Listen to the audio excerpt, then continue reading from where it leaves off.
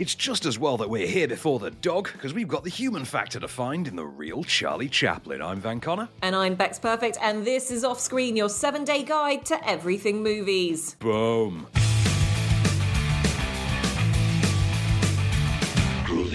Well, welcome to Off Screen, another week, and I'm very happy to say that we haven't been blown away by Storm Dudley, and we are still here and intact today talking about our top movies of the week on the big screen, the small screen, and everything in between. It has been a wild ride across a number of different years. A wild, windy ride, shall we say. How you doing, Van? I've had better weeks, if I'm honest. For releases, this was not a good week. Like, we fought tooth and nail to come up with 4 entire movies to cover this week. Would have been easier if we'd had one that they've since denied, but they didn't put out screening links for one of them, so we couldn't review it. We will preview it later on in the streaming section, notably, and I was very excited about it. It's such a good trailer. We've even got a clip. We just can't review it, annoyingly, because I won't get to see it until the day this airs. So, in the meanwhile, we have cobbled together 4. We of course got the big hitter of the week, which is Channing Tatum going dogging, so to speak. And there's a Charlie Chaplin documentary, but we do have 2 others. So let's cover those first. And let's talk then, firstly, about Here Before, which I think you've seen Here Before, haven't you? Yeah, I have, and it stars Andrea Riseborough, and she is donning her finest Northern Irish accent to take us through a story very different to Belfast. So if that's what you're expecting, you'll be disappointed. No, this is the story, a modern day story of a mother who has a new family turn up next door to her, and she befriends the little girl in the family, and things start to get a little bit weird. There's a little bit of I suppose, similarities between the new girl and Andrea Riseborough's recently deceased daughter. The white girl puts me in mind of Josie. Should be about the same age. When we came here before, I was too small for these, wasn't I? You've never been here before? We have. There was a yellow thing. A fish. She knows places Josie. Josie! You're trying to worry me here now. I understand that I sound crazy. Megan is not Josie. How do you know? Now, you know me. I love me a genre-bent thriller. I love me a supernaturally tinged spine chiller, etc. And this is falls right in that wheelhouse. It's not the most original concept ever, because we all know this because we've seen this story done 7 ways from Sunday. We 6 ways from Sunday, 7 ways. I never know how many ways it is. However many ways from Sunday, we've seen it done. And the thing here that sets it apart, though, is that Riseborough performance. It is absolutely that. And there's a couple of neat little things in there. It has been put together very well. There's great cinematography, great shot composition in there, great score as well. But it is all about Riseborough. It's all about that performance. I would argue you could swap out any other cast member on this, but you have to keep Riseborough. And she's the thing that sets it apart, because for the longest time, it's not an especially long film either. It's about 100 minutes or so. You go through this, and for the longest time, like about a third of the runtime, I didn't feel that engaged by it. I didn't feel that involved. And then round about the point that I sort of thought that I was mentally, I would have been mentally checked out by that point, I thought, okay, I actually care now. Andrea Riseborough has sucked me in. And she's very, very good. It's a great performance, because it's buried so firmly in the emotion of the character rather than any of the plot mechanics. And you can argue that makes the film a little bit slow for a mainstream audience, but on the other hand, it does sell a relatively cookie-cutter, genre-bending, supernatural spine chiller to the Guardian crowd, effectively. Yeah, and I have to agree with you. I think it is, you're there to see Andrea Riseborough do her thing, and it's a small film. It's a small film that is very well formed. I completely agree with you that there were points where I was like, where is this going to go? Because it is losing my attention. And then there is a U-turn in it that suddenly sort of brings everything back, which I kind of go, it's got really interesting now. And that's the bit that you want to hold on for. But I think it is dangerous with a 100-minute film that if you're already feeling that there's a point where you're being lost in such a short space of time, that is something to be considered. I think the performance of the little girl, Megan, in it is good. I think everything you've got to kind of be in the mood for a film like this where you just want to watch a good actor do a really good role and be completely immersed in it, but not expect anything else from the surroundings. Hang on, and then you'll be satisfied. I'm mixing up my movies, by the way. I'm sorry to cut you off. I'm mixing up my movies. This one isn't 100 minutes. That's another one. This one is 83. So by that point, I think I was about half an hour in. Yeah, and it's, and this is the thing. There's two very simple settings in here. There's the school and there's the house, and there's a park. Actually, sorry to add that on. And you don't really go to many other places within this, and it kind of is a bit bleak just in its setting. It looks cold. It's a bit mucky and grey, grey and dank. And look, it works. It just needs a little bit of oomph to get it going. But overall, a solid watch, I think. What else have we got, Van? I do think that Riseborough gives us some oomph. We get some bang for that buck. But we have also got this week Human Factors, which, and I know I'm not the only person to say this out loud about this movie. We've not got a clip for this one because it's entirely foreign language. Worth noting, by the way, that as we were prepping this show, we were given the description of the wrong Human Factors. We had a clip on file for a different movie named The Human Factor. That's a documentary about negotiating peace in the Middle East with Bill Clinton. So our clip will not work here. So we are going to talk instead about what I can only describe as Michael Haneke light. It's a debut film I think this is his sophomore effort, from Ronnie Trocker. Foreign language director who's brought this. It's effectively a sort of, I think it's French language in this, French and Belgian, I think. You get a family who are on the precipice, on the edge of on the verge of taking a contract. They're family of publicists, by the way, taking a contract to basically run a European election campaign. As they're debating whether or not to do this, they journey to their vacation home where they discover it's been broken into. And this one event sets off just a series of squabbles and interpersonal conflict within the family dynamic. And each member of this four-person family has their own thing they're dealing with, but this home invasion incident starts to bring those separate storylines all into the fore, and that kind of thing. This is, again, it wants to be bonkers and it wants to be Haneke, and I'm a very big Haneke fan. I'm a very big Funny Games fan. I actually almost prefer the American remake. Would you believe I'm on the fence on that one? But I could be persuaded to prefer the American remake to Funny Games. Let that say what it will of you, will to you of me. But this, not quite up to that level. This is not quite up to Haneke degree. It's a little too abstract. It's a little bit too much, seemingly, about nothing, but it does pull a very Haneke trick in constantly revisiting the home invasion from different perspectives. The home invasion from different perspectives. There's a little bit more to it than that, but you get there later on, including, at one point, and I swear to God, I'm not making this up, from the perspective of the kid's pet rat. That is an actual thing. There is a pet rat named Zorro who we actually get to see this home invasion from the perspective of. Good performances in there. Michael Waschke in there and Martha Schneider. Great chemistry. Absolutely nailed the dramatic beats in there. The problem is that the story itself, like I say, too abstract. Doesn't really sell the suspense of it. You want to feel that tension. The drama is trying to build the tension, and the performances are there. I just don't think the script and the story is.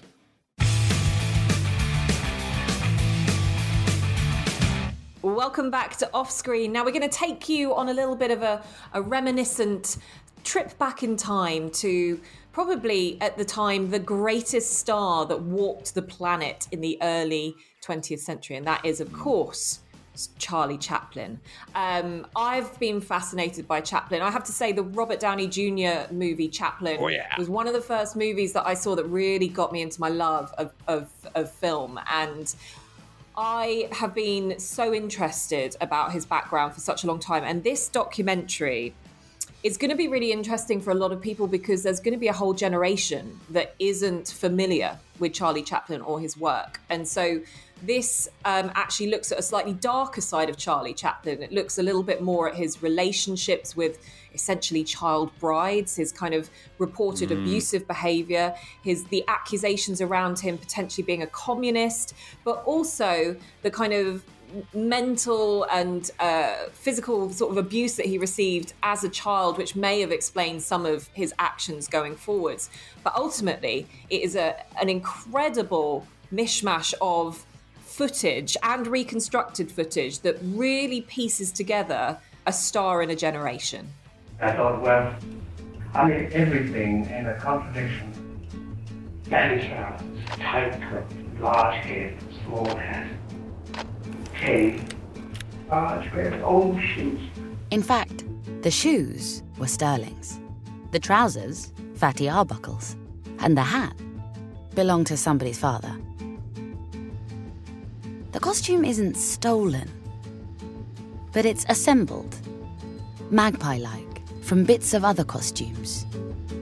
I really love this movie. I wound up seeing this. I wound up going to 2 different screenings of this. I saw it the first time, learned a bunch of stuff that I didn't know about Chaplin, went and revisited a bunch of his movies and Robert Downey Jr. in Richard Attenborough's Chaplin, which is, incidentally, one of my favourite ever movies, and a very nice memory I have of my grandmother as well, actually.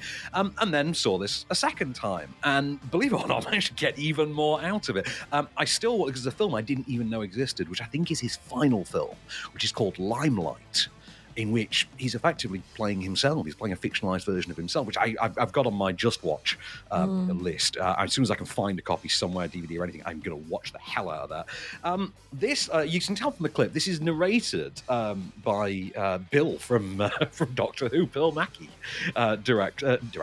narrates this. Directed by Peter Middleton and James Spinney. Its big gimmick, as I was talking to Matt Turner about this, its big gimmick and the only thing that really sets it apart is its use of 2 sources of archival material.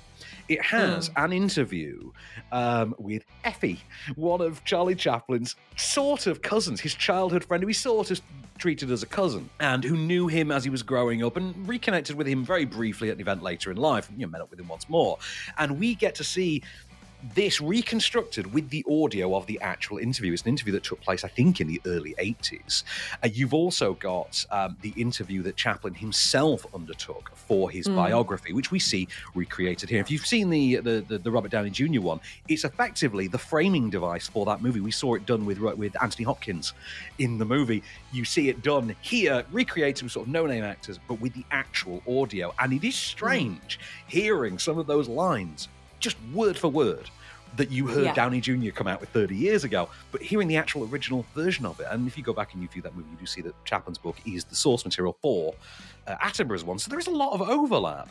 The exploration of Chaplin's own controversies, I think, is a little bit soft-pedaled, and I don't think is dealt with quite in the manner that you would assume a Chaplin documentary in the 2020s, particularly with, let's just say, certain sociological movements and events, perhaps should be. I think what's interesting, though, is that we haven't really seen in a documentary before some of the audio and hearing some of his previous wives actually speak. So there's a TV interview with one of his wives, and you kind of hear her be interviewed there, and it gives that extra oomph, I think, to the documentary. Now, I actually had a little issue with Pearl Mackie, who narrated it, because at the beginning it takes a while to kind of build up any steam, and it feels very almost like you're sat in a classroom learning about the background. It felt very teacher-led at the beginning, but as it's got a false intro. It's got a fake out intro. It's got a whole there's like 5 entire minutes at the beginning that don't need to be there, in which they're talking about I agree. how popular that people kept seeing Chaplin everywhere. You're like, cool. And then they go, and here's the first time anyone saw Charlie Chaplin. You're like, yeah, but we just didn't need the previous 5 minutes. Yeah,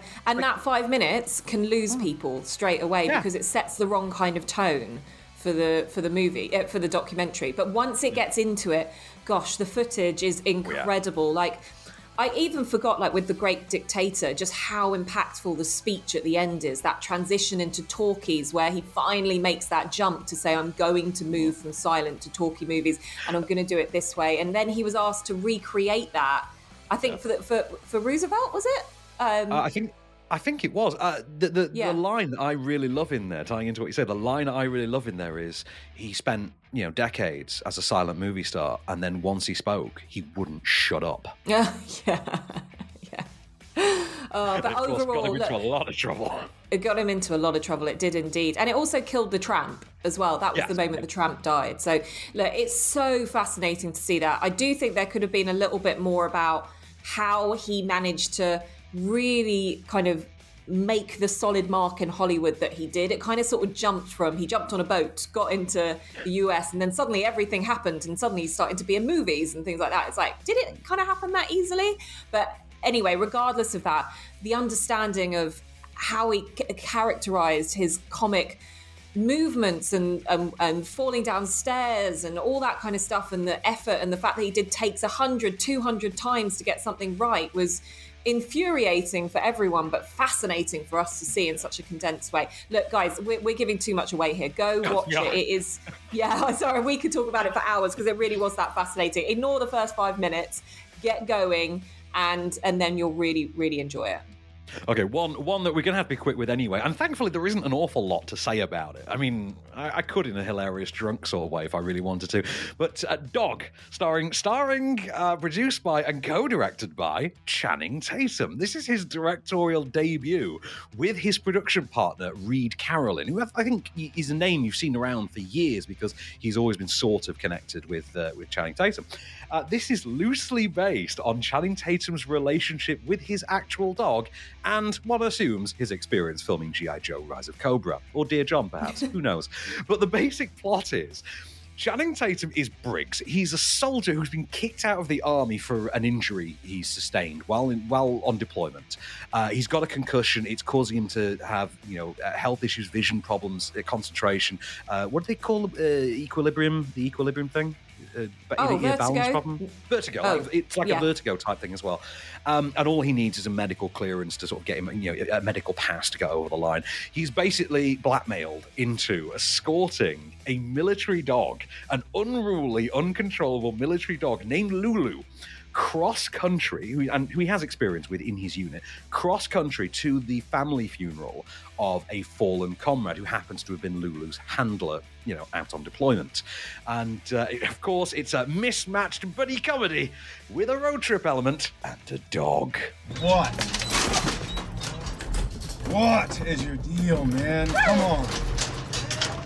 You're slobbering all over my seats. Maybe just take crazy down. Just like one notch. Just one notch, that's it. And maybe we could get along. And if we get along, maybe we could even have some fun and send Riley off right. Doesn't that sound nice, dog? I'm all you got. I'm it. It's just me. So is it Turner and Hooch, but without the charm? Okay, first of all, it's got bags of charm. It actually has. I'm not here to smack talk it. I actually think Dog is pretty good and pretty charming. It is middle of the road as it can get. It's bare bones basic idea concept you've seen done a million times. I will say though, imagine what would happen, Bex, if someone threw a ton of money at someone with the mentality of me and then said, go and make a family-friendly movie about a man and a dog. What do you think you'd get? The answer would be somewhat close to Dog, a movie that opens, incidentally, in a 12-month period in which we have reviewed Cow, Lamb, and Pig. So why not Dog as well? This thing is... that sense of humour that Channing Tatum brought to 21 Jump Street is here. It's here, and it's in the production of the movie. So you've got a family-friendly movie that involves diversions for aborted comedy three-ways, entire sequences, drug-addled three-ways as well, entire sequences that are set up to, fake out the Texas Chainsaw Massacre at one stage, featuring a top-of-his-game charm-level Kevin Nash, incidentally, so one for the WWE boys in there. It's bizarre. You can watch this with your kids, and they'll love it, because it's a very cute dog movie, but you will at the same time be like, we'll tell you about that when you're older. There's a lot of that going on. This thing's 12A. But I will say, though, take the tissues. It's a dog movie. You can check doesthedogdie.com if you want the answer one way or the other. I'm not spoiling that bit for you. But it's a movie about a dog, so obviously there have to be some tears. Good or bad, there have to be tears. Yes, indeed, there are. Well-earned tears. And I do think Channing Tatum is about as charming as he could possibly get. I will say, though, if there had to be only one big movie out this week, I'm begrudgingly grateful that it was Dog. I had a great time with it.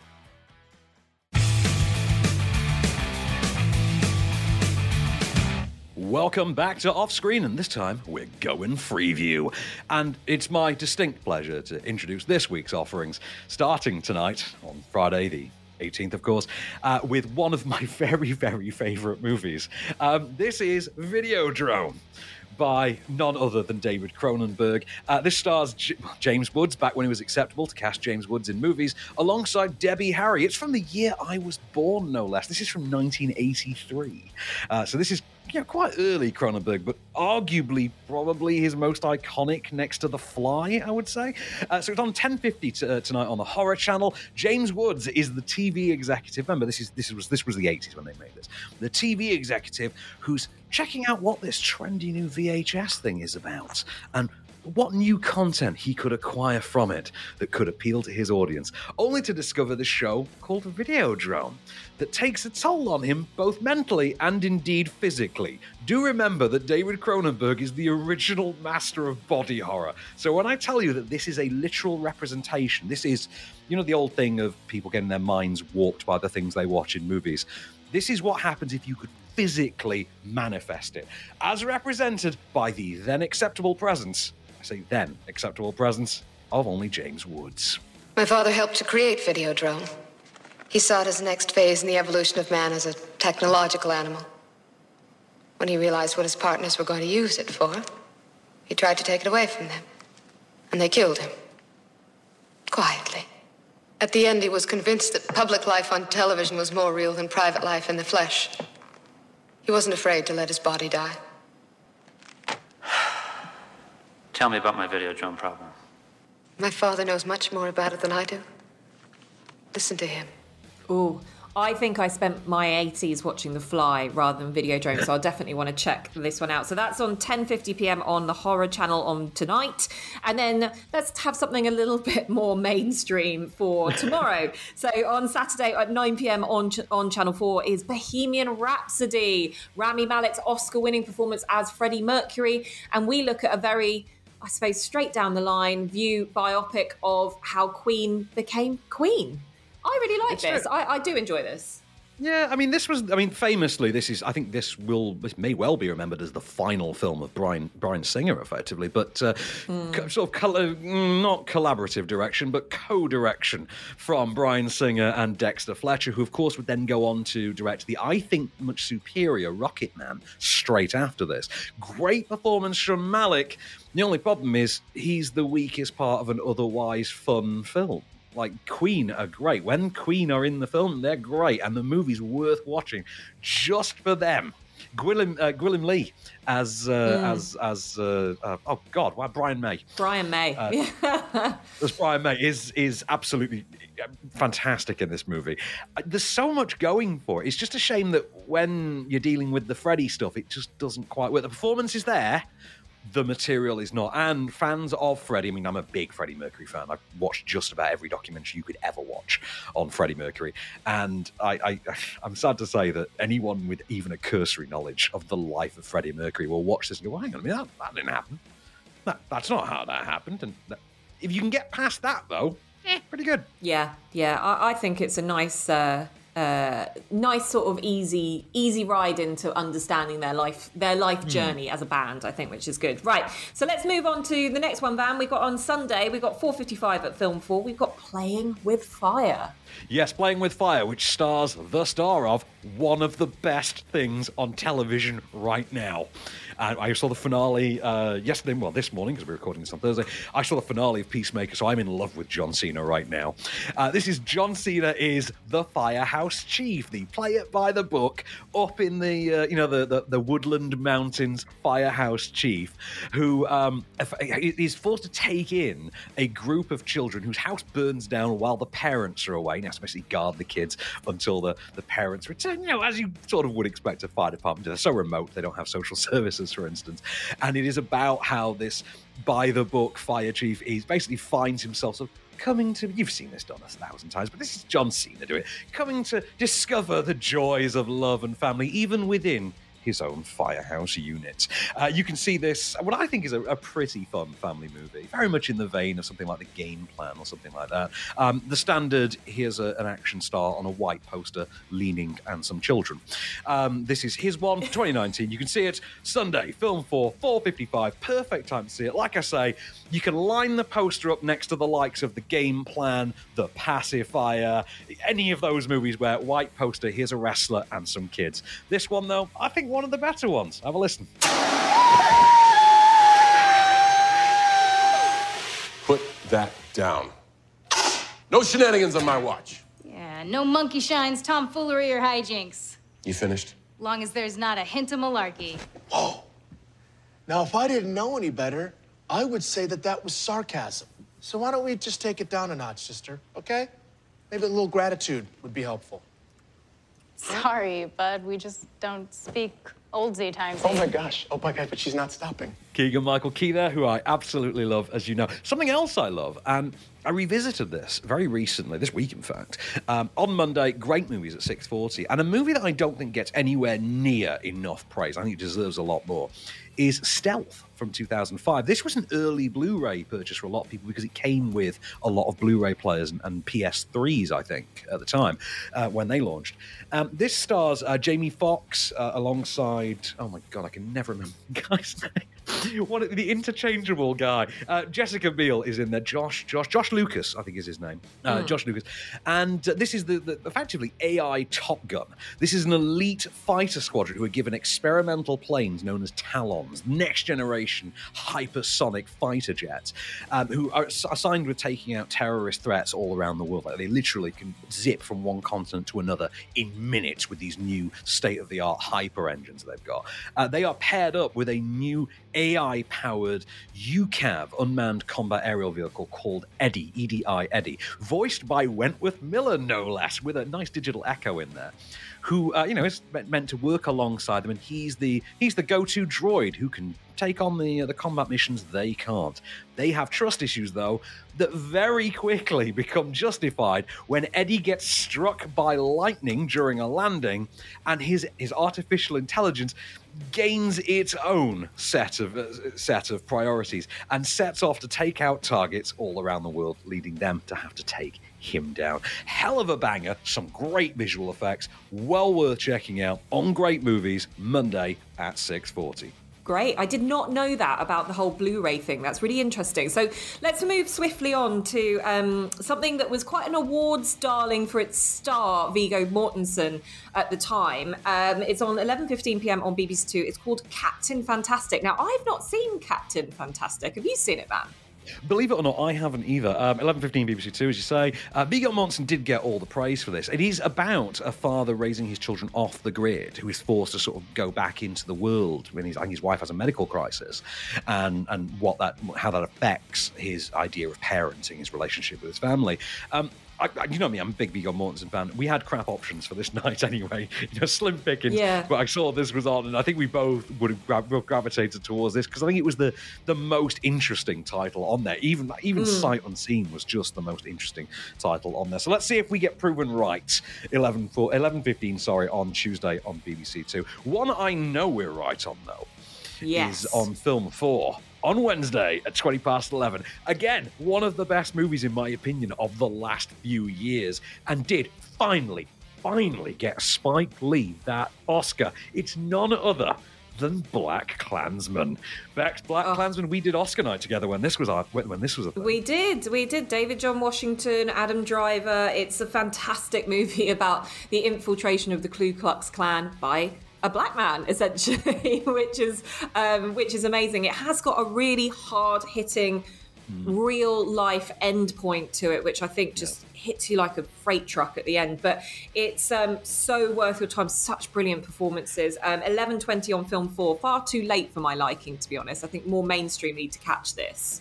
Let's just point out as well, for anyone confused by that concept, a black man infiltrate the KKK, let's just explain. He did that over the phone. This was the early 70s. He did that over the phone and then used his white fellow officer, played here by Adam Driver, who's a Jewish man, I think comes up in our clip, as his like physical in-person proxy. So there's a whole thing where the voices don't match, where they have to pretend to be each other.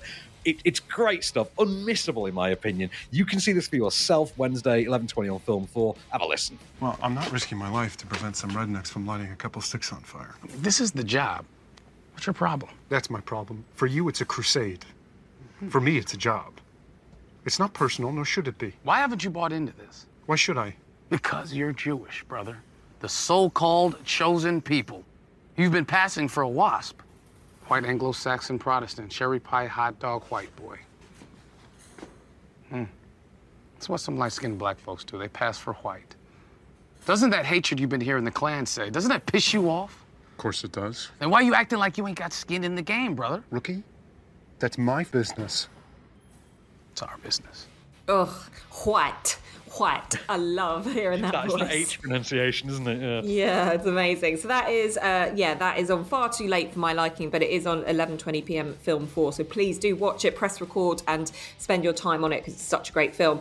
Finishing off our film of the week is going to be I, Tonya on 10 p.m. on BBC4. This is a great film by Margot Robbie, taking, again, another Oscar-nominated performance here of her playing, is it Tonya Harding, I think it is, who was the ice skater that caused all the controversy where she may or may not, or most probably did, cause issues for her fellow skater, allowing her to basically try and triumph. And it is such a big controversy and such a great kind of Charlize Theron in Monster dressing down of the beautiful Margot Robbie for her to be in this role. It's brilliant. So there's funny as well.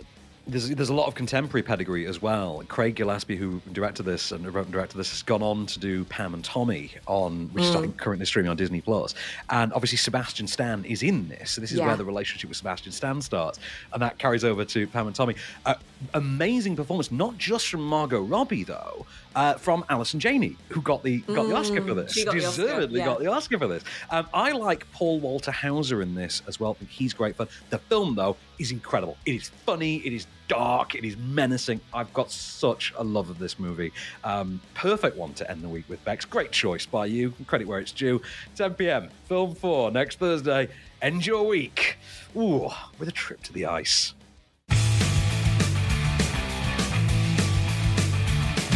Welcome back to Offscreen, and in our last block of today's show, we are taking you through the bits that are everything in between. It's on streaming, DVD and Blu-ray, and we are kicking off with a classic here. Well, two classics, in fact. Available on Disney Plus as of today is Predator and Predator 2. Now, I know this is going to be one that you love, Van. These are your right in your wheelyard, aren't they?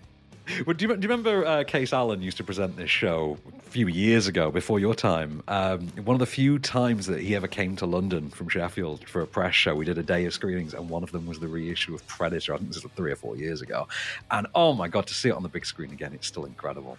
I adore Predator. I can watch Predator over and over again. Most people I associate with socially can quote Predator unprompted, or will quote Predator unprompted. Get to the chopper. I ain't got time to bleed. If it bleeds, we can kill it. Just pick your quote. Amazing movie. Predator 2, I think, has its moments. It's nowhere near as good as Predator 1. It is a mess compared to Predator 1.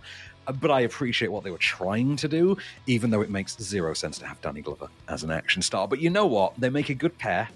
The sequel has at least got Gary Busey in it and Bill Paxton, so there's two awesome reasons to see it right there. Check them out. They're on Disney Plus. They're coming to Disney Plus through the start here, obviously, as of today. Another one that's out today, Friday the 18th. So we were recording this the day before, so I can't have seen this yet. There were no press links for this movie. Now, I don't know if Kermode was successful, because he and I were trying in a screening together to get a link for this movie. No dice. I was told flat no by 3 different people. I don't know how he's fared. I'm betting probably better. But I'm going to watch this tomorrow morning. This is the latest reboot-call of the Texas Chainsaw Massacre. Did you see the last reboot-call of the Texas Chainsaw Massacre? No, I don't think I did. Right. It was called Texas Chainsaw or to give it its full title, Texas Chainsaw 3D. It was released, I think, 9 years ago, and it starred Alexandra Daddario. And in it, she was meant to be the daughter of Leatherface, from the events of the first movie. Yet she had an iPhone. So you had a movie that had to be set in about 1996 with characters using iPhone 4Ss. Because it conveniently solved plot holes for them and allowed them to have a torch in a room when there was none available. It was garbage. Even the 3D was terrible. It was actually headache-inducing. It had been post-converted. I think it was a terrible job. And this, I hope, fares better. The idea this time around is you've got a group of modern Gen Z hipsters who are going to a small town in Texas looking to gentrify it. Only to find that this deserted town, it turns out, does have one house still occupied. 3 guesses which. So Harlow is a ghost town. We have a vision for this place. All it needs is young blood. I don't want to live here. This is a chance for people to start fresh somewhere. Somewhere safe. Hey guys, you should see this. What are you doing in our house? You really shouldn't be here.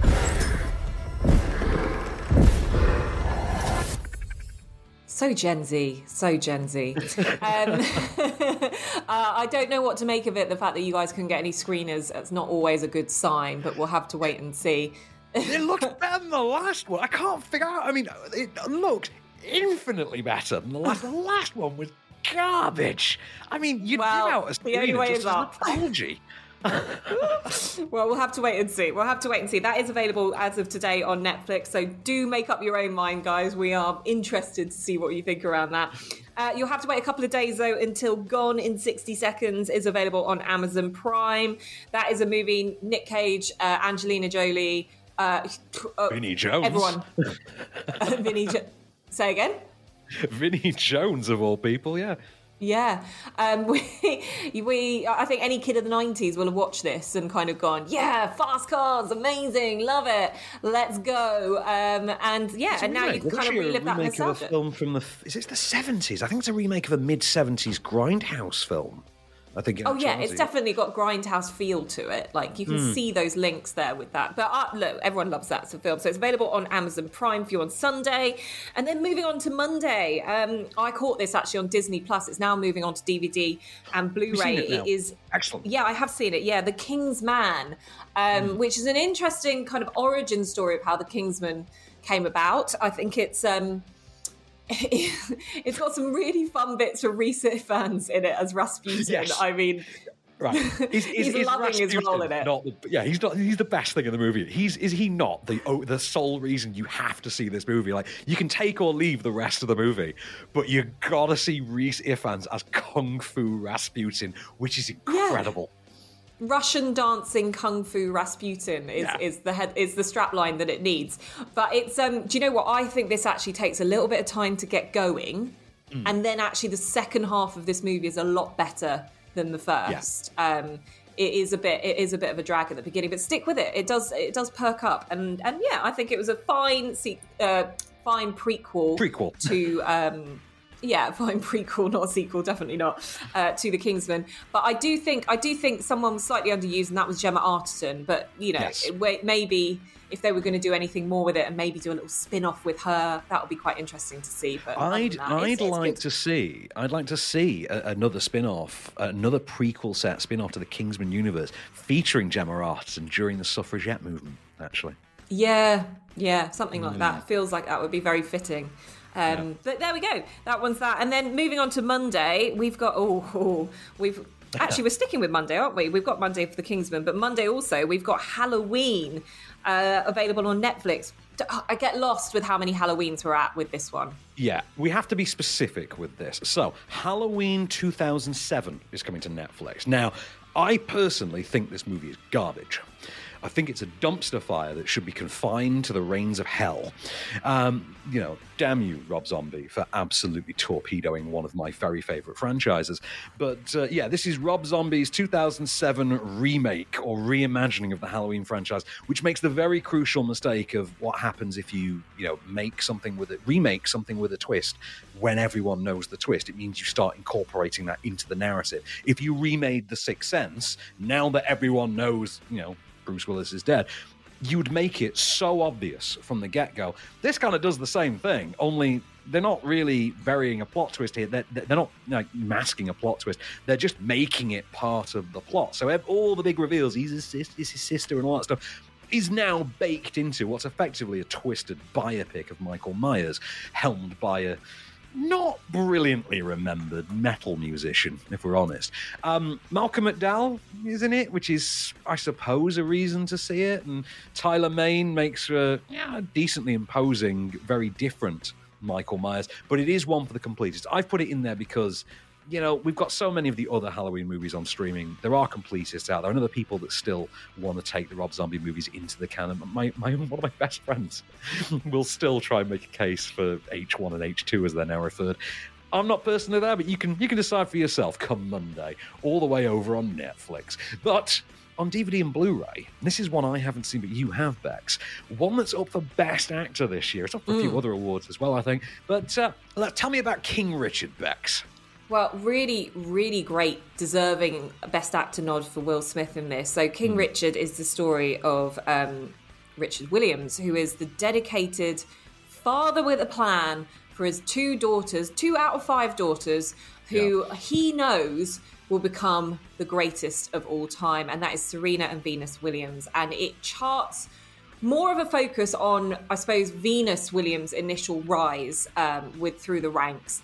And then, obviously, we've got a slightly younger Serena Williams there. It is a brilliant movie about tennis. It is just so well done. It is what I love about this is that Richard Williams very much had a plan and was controversially unwavering around that plan, around how his daughters are going to become the greatest in their sport. And he had full belief in them. And he wouldn't let anyone, even the best coaches, I think it was Pete Sampras's coach, and also Michael, I can't even think of his name, the one that threw the racket down. What's his name? Their coach, McEnroe. John McEnroe. Sorry, not that was it. It escaped me as well for a second. I know. John McEnroe's coach, it was just like, how does this guy from the edge of town who doesn't have any money know better than these coaches? And you know what? He's stuck by his guns, and this is the performance that you want to watch because it is so brilliant. So definitely check this out. Okay, Mr. Williams, this is really not necessary. Hold on. You want to check on the kids? Let's check on the kids. We got future doctors and lawyers, plus a couple tennis stars in this house. Now, I understand you got to do your job, even if some crazy neighbor do call talking foolishness. And I don't even mind you saying we hard on these kids. You know why? Because we are. That's our job, to keep them off these streets. You want to arrest us for that? Fine, but what you're not gonna never do is come knock on this door talking about you had to blow their brains out in them streets because they running with hoodlums and doing drugs and things. That's what you not never gonna say in this house. Is it me, or props to him, because I'm glad he's getting a nomination. Will Smith will get an Oscar within the next 5 years, I think. Though, doesn't his voice in that sound weirdly like Eddie Murphy when he was doing stand-up impersonating his own drunk father? But I'm sure it's neither here nor there. Anyway, let's move on then to same day on Amazon Prime. This is one that just never seems to be out anywhere. Is the 2005 adaptation by Garth Jennings, recently did Sing 2, actually, of Douglas Adams' The Hitchhiker's Guide to the Galaxy, which I think is one of the best books ever written by a human being. I worship Douglas Adams. This was not brilliantly received, but you know what? It is a feature film outing. It does have a lot going for it. If nothing else, it's got Stephen Fry as the voice of the guide, and the guide it's got some fantastic gags in it, which admittedly are lifted directly from the source material, less the adaptation, and Martin Freeman as Arthur Dent, which it's good casting. It's good casting. If they'd done this 15 years earlier, it would have been Hugh Laurie opposite Stephen Fry as presumably their Ford Prefect. But you can see the 2005 adaptation. I'm sure there will be another one made for streaming, if there is a God, in the next few years. But that's on Amazon Prime come Monday. Our last one this week is also a DVD and Blu-ray out on Monday. We've got a clip for this one too. And this is one, didn't quite tear up the Oscars the way I expected, although noticeably got hair and makeup. It's House of Gucci, Bex. You saw this one, didn't you? Oh, yeah, I did, and I was shocked that Gaga got snubbed. I know we think it's a bit of a trashy movie, but I loved it. But I think the performance was worthy of a nod, to be honest. But hey ho, what a shame. But you guys can go and check this out on DVD and Blu-ray yourselves. It is a great watch. Father, Son, and House of Gucci, very much worth your time. She said she was in. She went full method on this, and I'm sort of thinking, how? You sound like a pantomime villain the entire time. You did this like all day, every day. This was your method. This is what you did. Like, wow. Okay, I bet Gaga was fun for those few months. But yeah, I think I actually had a great laugh with this. Took the missus. We went and saw this in Michigan. I thought it was great. But yeah, get this on DVD and Blu-ray come Monday, and it rounds up what has actually turned out to be a pretty fun week, despite there being naff all new out there. But next week we're going to make up for it a little. We've got a movie I've been dying to see next week, which I'll name last. But we have got Joe Wright's Cyrano, starring Peter Dinklage. Next week, we've got The Duke with Jim Broadbent next week. We've got, I have to be careful how we say this title, F This Job. I'm just going to say F This Job, which is about a documentary about a Russian TV station, because that's what I think of when I hear that title. But most importantly, a movie I've been dying to my core to see. This is up there with The Unbearable Weight of Massive Talent, starring Nicolas Cage, as a movie I have to see. The Foo Fighters star in Studio 666, out in cinemas next week, finally all around the world. I can't wait. We're going to get to talk about. They're partnering with Meat Liquor in the UK, which is one of my favourite restaurant chains as well. I can't wait. I'm going to dine out, literally going to dine out on this movie.